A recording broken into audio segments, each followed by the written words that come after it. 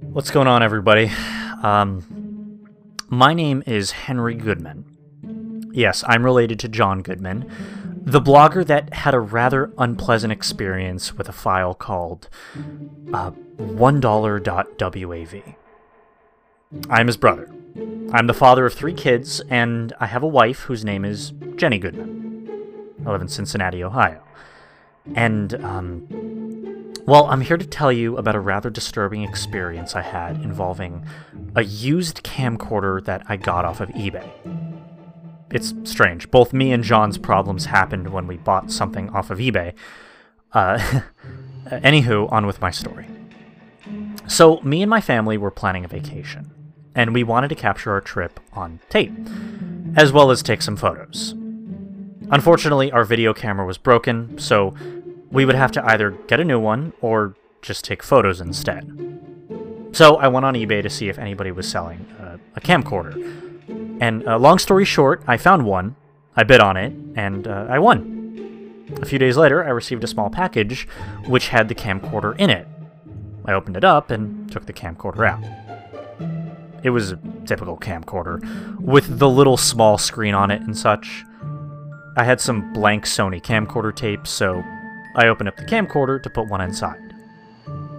To my surprise, however, there was already a tape inside. I assumed it was one that the previous owner forgot to take out. I mean, it was a used camcorder. I hoped nothing important was on it. Otherwise, they'd be pretty upset about losing it.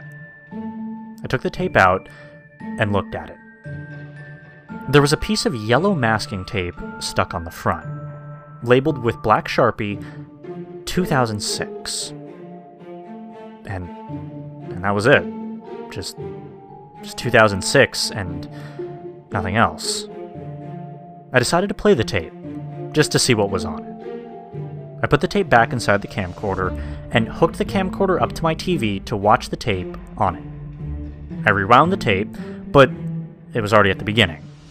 So I did the usual crap to play a tape from a camcorder on the TV. The tape started with 10 seconds of a blank blue screen.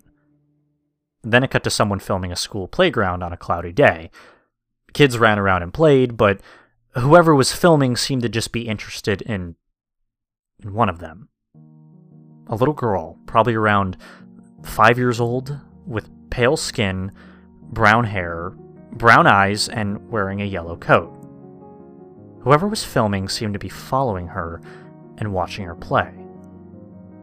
Sometimes the person filming would talk to the girl, and it was a man's voice. He called the girl Alice, and I assumed that the person filming was the girl's father. I assumed it must have been some recording of her last day of school or something. So, if that was a recording of the cameraman's daughter's last day of school, I mean, it must have been pretty important to him.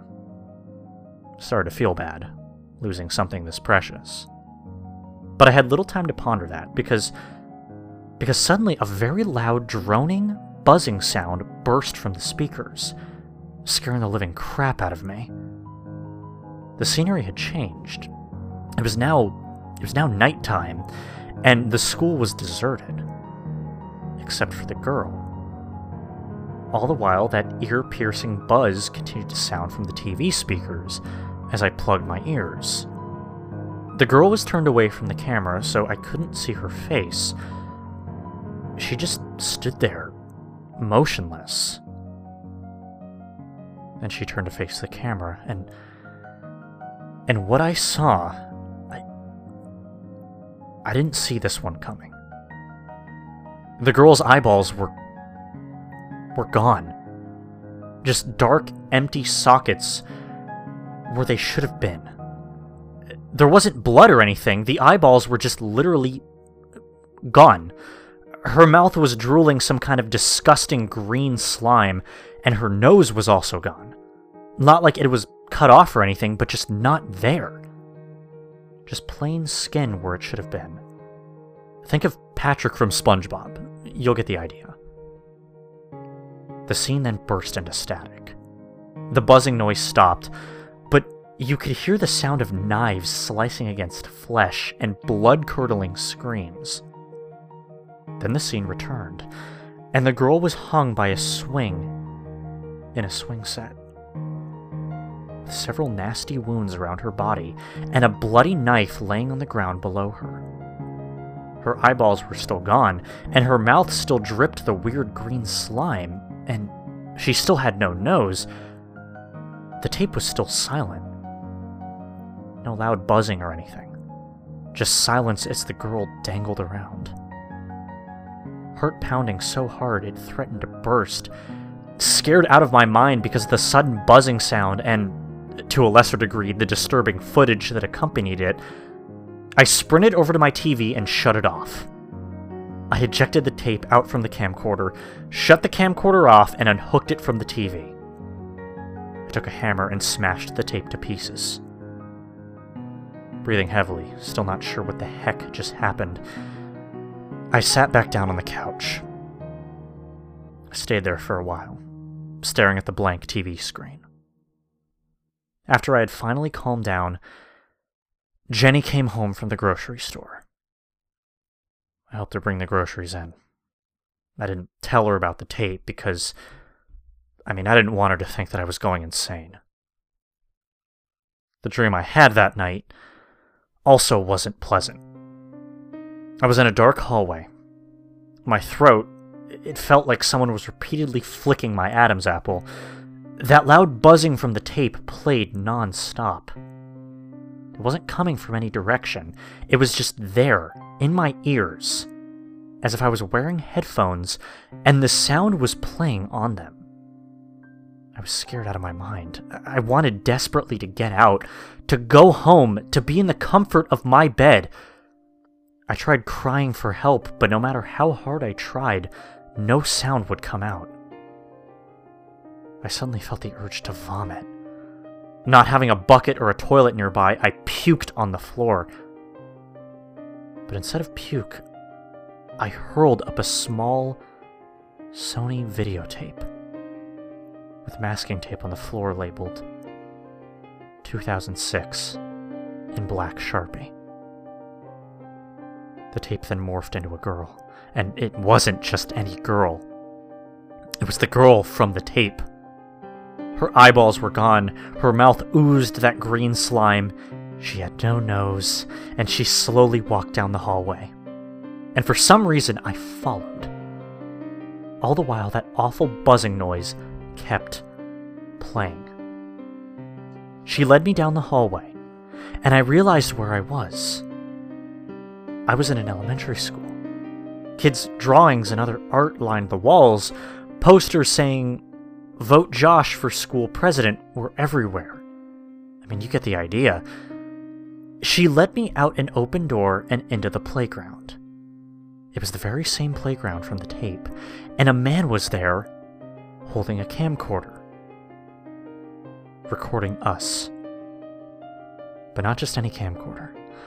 It was the very same camcorder that I had gotten off of eBay. He just stood there, recording us. The girl led me over to a swing set. She pulled a knife out of her pocket, and my body then became frozen in place. I couldn't move my eyes. I couldn't even move my head. I was forced to watch in horror as the girl sliced herself up with a knife, giving herself the same wounds as in the video. The buzzing sound stopped, being replaced with the girl's blood-curdling screams of agony. Then she put her neck into one of the swings, as if it was a noose. The swing pulled up on its own accord, killing the girl. The girl dangled from the noose, just like in the video.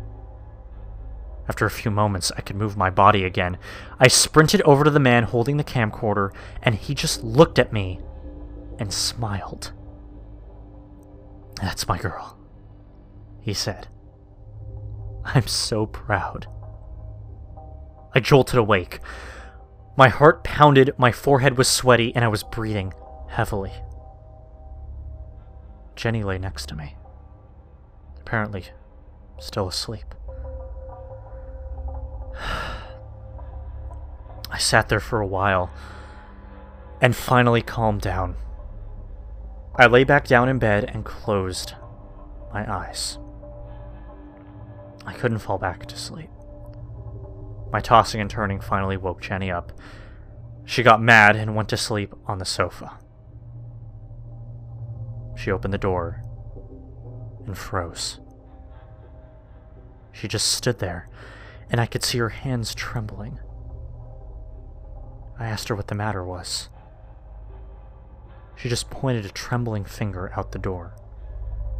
I got out of bed and looked where she was pointing, and my blood ran cold. There was a hallway outside the door, going out into the living room where the TV was. From down the hall, I could see the TV. It was on. And on it was the little girl's face. Missing eyeballs and all. But then I realized that the TV was in a corner of the room that I could not see from where I was. My sleep-deprived brain mistook what I saw as the TV, but